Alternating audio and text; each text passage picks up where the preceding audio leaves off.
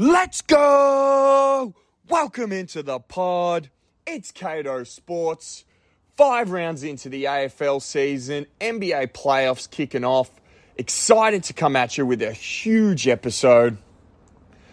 The glitz, the glamour, the hope and opportunity of the preseason is now firmly buried in the mud, the sweat, the rain, and the realities of the regular season. Every team now has had the ecstasy of a win. Every team has had the agony of a loss. The AFL have taken out their shotgun and put a bullet through Will Day, which has led to the mob, the media, the MRO deciding to start a war on the tackle. Goodbye Anzac Day, Zach Merritt and Taylor Adams. The whole competition is in a dogfight right now. Some losses are providing more questions than answers. The Blues, too slow. The Tigers, unferocious. The sun not shining on the Gold Coast. It really is it's the 1%ers that are going to win you games this season. And it's all a process, and you have to work through these things. There are coaching lessons the whole time. It's building game on game on game. And that's what we're going to talk about on the pod today. We're going to be optimistic. We're going to look at the things that the teams that won this weekend did, that the other teams didn't do. The 1%ers, the gems, because it doesn't matter if you're a more talented team than the team you play. We know that. That's why every team has a win and every team has a loss. And there are some teams that are way more talented than others. But it's how you take a game plan into a game and execute small things for the entirety of the game that is going to help you win it at the end. And I'll say this with absolute truth. I have never gone and watched back 4 quarters of football, but I did for Essendon because I wanted to know. I watched the game, but I wanted to know exactly what they did. What was it that Essendon brought that Melbourne could not handle? And you know what? It actually wasn't a lot. And that's what I realized. It wasn't that Essendon just destroyed Melbourne. It was that Essendon did so many little things right throughout the game. And you look at it and go, geez, that's good coaching. That's good execution of game plan. The first one was they brought back the tag. Setterfield did an excellent job on Clayton Oliver, especially in the first half. Right at the start of the game, when you need to set yourself up for the game, Setterfield locked down Clayton Oliver. Now, we know if you let players run around, they'll destroy you. Nick Dacos had 39 touches again this week. 42 touches this week. Caleb Sarong had 37 touches. Neither got tagged. Neither are these young prime ball movers. And I don't understand it. You watch someone like Clayton Oliver, who's a seasoned player in the AFL, get shut down with a tag, and you don't look to implement that as a team against one of these young guys who's winning games of football for their club. Just an excellent decision by Brad Scott, and it paid dividends. They also utilised the forward handball, and I love it because when the weather turned in the second half of the game, when the game was on the line, it was 2 to 3 goals in it, Essendon didn't kick the ball as much as Melbourne did. I think Melbourne's only avenue forward was this kind of dump kick into the forward line. And now everyone does it in wet conditions. But I think the AFL has moved away from, it's wet, I'm just going to get the ball in my boot and move it forward, because teams set up so well defensively. I think Essendon tried it in the third quarter when it started to raining, and Harry Petty had 5 intercept marks. And then they said, we can't keep doing this. We're going to handball the ball forward. We're going to get momentum on the ball forward, because I can guarantee you, as a defender, when the ball is a float kick back to where you are and you're set up in your zone position and you're not playing in on anyone and you just get to sit under the ball and take an easy mark and judge the flight of it, that is a hell of a lot easier than when the ball is coming at you either along the ground or at pace with a player holding it, and you either have to put your head over the footy and pick it up with a dude running like a steam train at you because they've handballed the ball 25 metres forward and they're running with momentum forward, or you've got to chase and you've got to get on your legs and turn around and run back towards goal and try and chase down Archie Perkins or Zach Merritt or Darcy Parish. It's so much harder as a defender when there is pace on the ball. And Essendon moved away from the dump kick and they started to handball and get chains of footy going forward, and they took the game on. And look, they got caught at stages. Archie Perkins played on after marking the ball, but you want to see that because that's what had Melbourne scared. They just couldn't do anything defensively. And at the other end of the ground, Essendon had numbers back. They looked strong in defence. And every time the long kick came in, it was Ridley and Laverde and Redmond who just put their fist through the ball and, pushed the ball forward for the Dons. So I just loved that forward handball and chain of handball by Essendon. I thought they executed that so well. I also thought that they played smart. They didn't go for too much, exorbitant things. You saw Cozzy Pickett and Jake Melksham in the same game going for hangers, trying to take mark of the year with this soapy ball that's never going to get marked in those conditions. And Essendon didn't do that.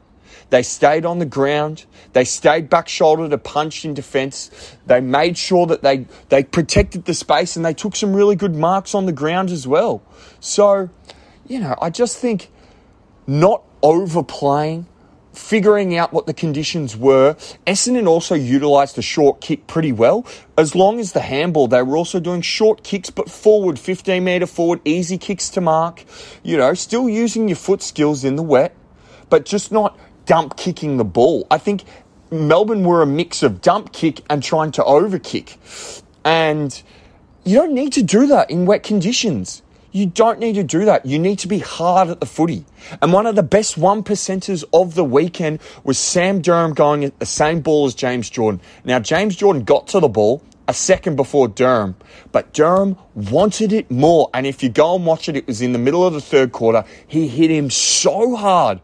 Fair as ever, got down right position, shoulder to shoulder, but he just wanted the ball more and he got it. It was one of the best plays of the weekend. And talking about best plays of the weekend, the best 15 seconds of football for the whole weekend was the last 15 seconds of the Adelaide Carlton game. Go back and watch that last 15 seconds. Fogarty's just kicked a goal. The game is absolutely over. They're up by 10 goals. And with 15 seconds to go, Adelaide are ferocious. Ben Keys lays 3 tackles. McHenry lays a tackle. Laird lays a tackle. They strip the ball from Carlton. And then the siren goes and you just go, oh my God.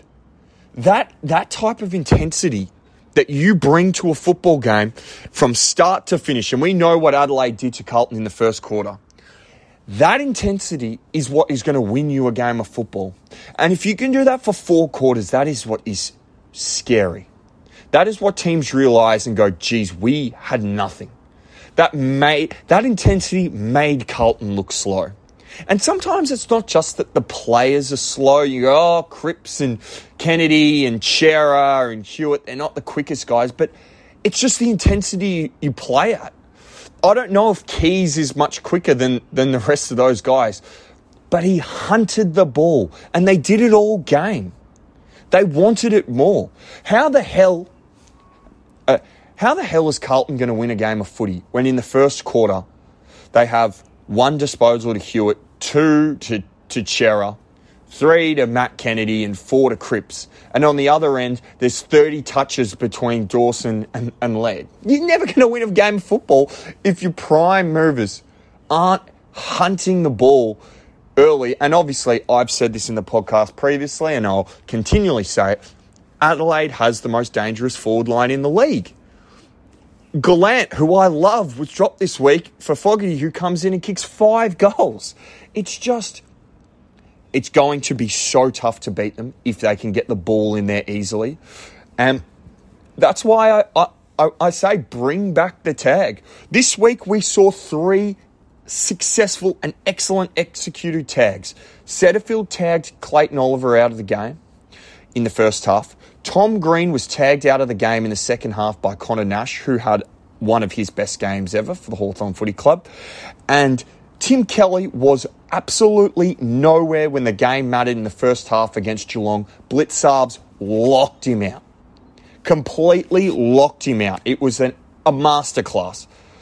And in the second half, Tim Kelly started to get the ball, but the game was over.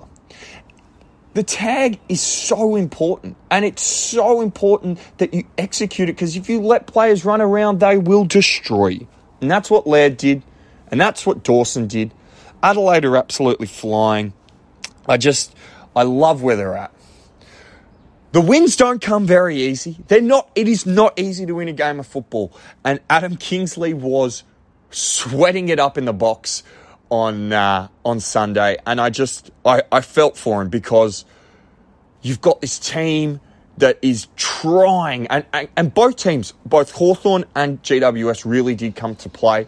I liked both their games.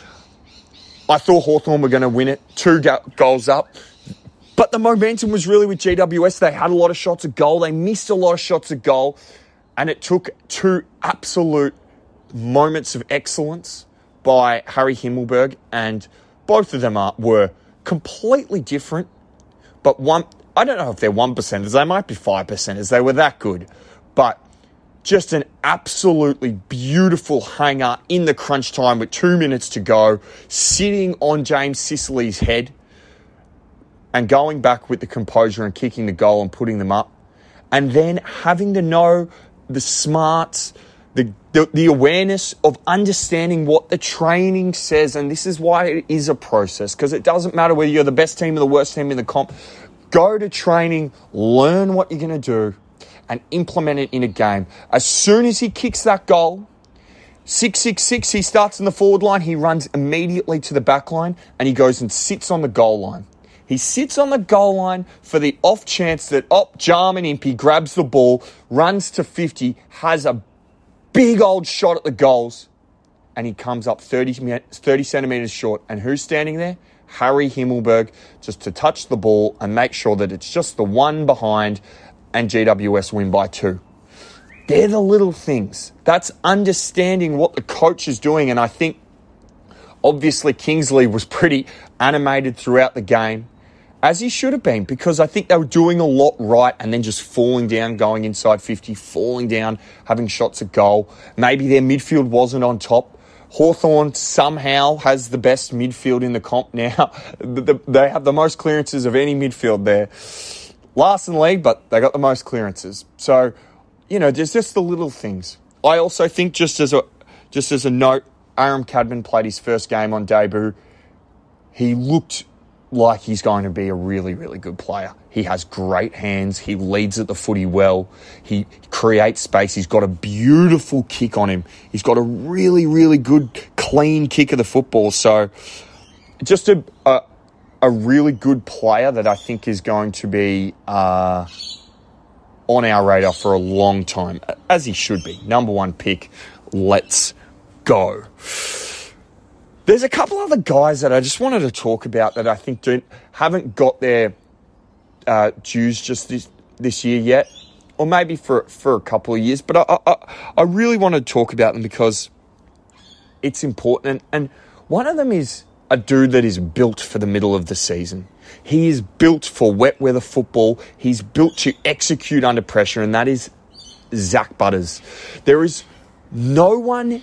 I actually don't think there's anyone in the game that has the level of talent and then also just fearlessness that Zach Butters has. And he's had a few interrupted seasons because of injury, and that's purely because in a lot of situations he throws himself into contests. Not only hardball contests, but marking contests as well. And he put together a complete game on the weekend. I absolutely... I think he is one of the key cogs of Port Adelaide being a really good top 4 finals contending team. Xavier Dersmer is as well. He had a really good game last week. We know how good young Rosé is. Horne-Francis, we saw the vision of him in the rain as well. They're the 4. They're the 4 that are going to take them into the promised land and forward. And we saw that vision of Ken Hinkley and Horne-Francis and them having the conversation, the heart-to-heart with the pouring down rain. And Horne-Francis came to play in the last quarter, and he brought that toughness. I think that Butters is going to be a leader by example for the football club for a long time, because you just don't... It's hard to teach that type of stuff, but he brings it. He just hits the ball so hard and with so much pace, and yet is clean as well, and yet can make good decisions, and yet can get back and get into the next marking contest. I just really love where he's at as a player. Another one, going under the radar, does the 1%ers right, Caleb Sarong. He's almost usurped Andy Brayshaw as the elite midfielder at Fremantle. I really think, just from a ball gathering, he kind of reminds me of Tom Mitchell. He just gets the ball a lot. And one of the things that I've always said about Tom Mitchell, that people go, oh, all he does is get the ball. It's like, yeah, but to get the ball, you have to work your damn ass off. You have to run everywhere. You have to get up, down the ground, in the contest, out the contest, win the hard balls, win the easy balls. Nick Dacos is doing it really well at the moment. Caleb Sarong's doing it really well at the moment. And I think he needs his juice, because he's had 160 possessions this year. He's really been a live wire for Freo. And with Andy Brayshaw having a bit of a down year, not really providing as much as he has, Fremantle needed to win. They needed to beat Gold Coast. And the 37 touches from him was a key reason why they did. So props to Caleb Sarong. There is one dude who is an absolute 1%er, who will be a guaranteed lock for the All-Australian team, who I couldn't not talk about him, and that is Callum Wilkie of the St Kilda Football Club. He is just an absolute rock in defence at the moment. The way he moves to the ball, the way he drops back into space, his disposal efficiency is just excellent. And he usually plays on the second or first best forward. So he's doing kind of what Sicily's done for a few years now, which I've always commended Sicily on, which is he's had to play on the best forward, but he also uses the ball well. He also drops back into space and helps his mates out. He also does the 1%ers and hits up at the hard balls and picks up loose ball, gets it, and moves his team forward. He just had another sensational game. He's added to a sensational season so far, and I just couldn't let Cal Wilkie go under without, just talking about someone who's really not talked about in many circles, and I don't think defenders are talked about much, and I like talking about defenders. So I wanted to give Cal Wilkie some props as well. That's kind of my one percenters of the week. That's the guys that I wanted to talk about. I wanted to give a shout out to, because I thought that they had really good games. I thought they had good seasons, and I think they deserve being talked about.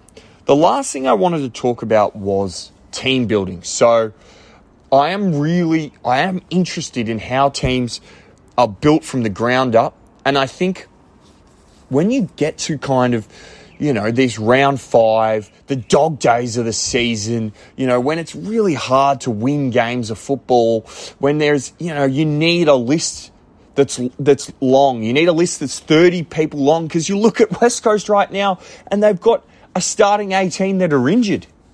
You need bodies. And I think that there's been a real overplaying of going out and signing players and getting free agents. And I'll use Carlton as an example. And I don't like to always bag on Carlton because they cop a lot, but I want to use them as an example. So I think every year, every team gets excited and goes, we need to plug this hole and we need to get a little bit better here. And we're going to find this guy from another team and we're going to bring him to the club and we are going to bring him into our system and he's going to be a gun for us. He's going to help us win a flag. But there's a lot of unknowns every time you go into a situation like that. You don't know the guy's work ethic. You don't know the guy's leadership. You really don't know how the guy operates day to day. Is he a good guy around the club? Is he, what is he around the club? Does he work well with other people? Is he injury prone? You don't know about that. And also, you're going to pay. If you go and get a guy from another club, you're paying for him. Overs. And I just sometimes feel like at the time it looks like the greatest idea ever. 3 years later, you go, what the hell was that? Why did we do that? Carlton had 8 guys this week start in their team who weren't drafted by the Carlton Footy Club. They had a bunch of guys in the team who probably would play or might play, but are injured or not that good. A lot of guys who are worth a lot of money who are sitting on the sidelines, like McGovern and Zach Williams and Jack Martin.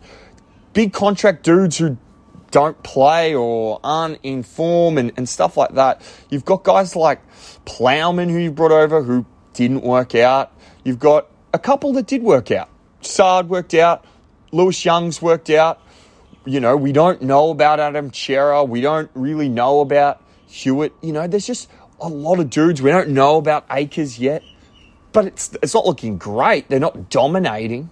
They're not tearing games apart. So you've invested, in a lot of dudes that you don't know about. And what happens is when you don't know about them, you do have guys that end up injured. And you do end up having these big salary caps so that then when you're playing in the middle of the season, you have to field a team and play a dude like Plowman. And you go, shit, why the fuck's Plowman out there playing for us? Well, Plowman's out there playing for you because you've got so many high salary cap players that you can't have a consistent list. The complete opposite of that, the juxtaposition of that, is the Sydney Swans. They had one dude on their roster this week who came from another team, and that was Pete Laddams. Every other player was Sydney Swans drafted, developed and recruited. Now, I know they had the advantages of the Sydney Academy, but they took advantage of the Sydney Academy.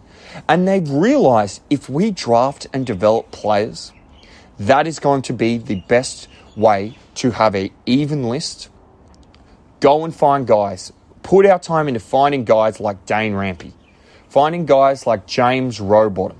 Finding guys like Luke Parker. Dudes that aren't necessarily A-grade, hype guys. Bring them into the team. Bring them into the roster. Justin McInerney, Tom McCartan. Guys that you don't really hear about too much. They're not, the A-grade stars. They're not the Bontempellis. They're not the Petrarcas. But they're damn good football players. And they bring it every single week. And they're not that expensive. So you get this team and you go, oh, well, we got a couple of guys on 300,000 and 500,000 and 400,000 and 600,000. And they're playing better footy than guys who that you've gone and recruited for 800,000 or 750. And I just think at the end of the day, sometimes it's overplayed going out and just trying to fill holes and paying money to fill holes. Go to the draft. Make sure that you're putting your time into developing. It is a process. I said at the start of the episode, it's about developing, and you need to develop within, because that's how you get these guys who are guns, who are cheap. Let's look at Geelong. They picked up Blitzarves from where? They picked up Stewart from where? They pulled these guys from nothing. And they are now A-grade players in the competition. You have to go and find these weird dudes who aren't necessarily top 10 picks, and you need to develop them into players that would have been top 10 picks in their draft. So, Geelong's been doing it for years. They did it with Stevie J and Paul Chapman and Corey Enright. All these guys weren't first round picks. They were 35, 28, 47, and they went and won a whole bunch of flags. So I just think in terms of team building, sometimes it's overstated always going to the draft. Going to free agency and going and trading for these big players. Hope you liked the episode today, guys. Little bit of perspective, a few 1%ers. Essendon are killing it. Love their performance this week.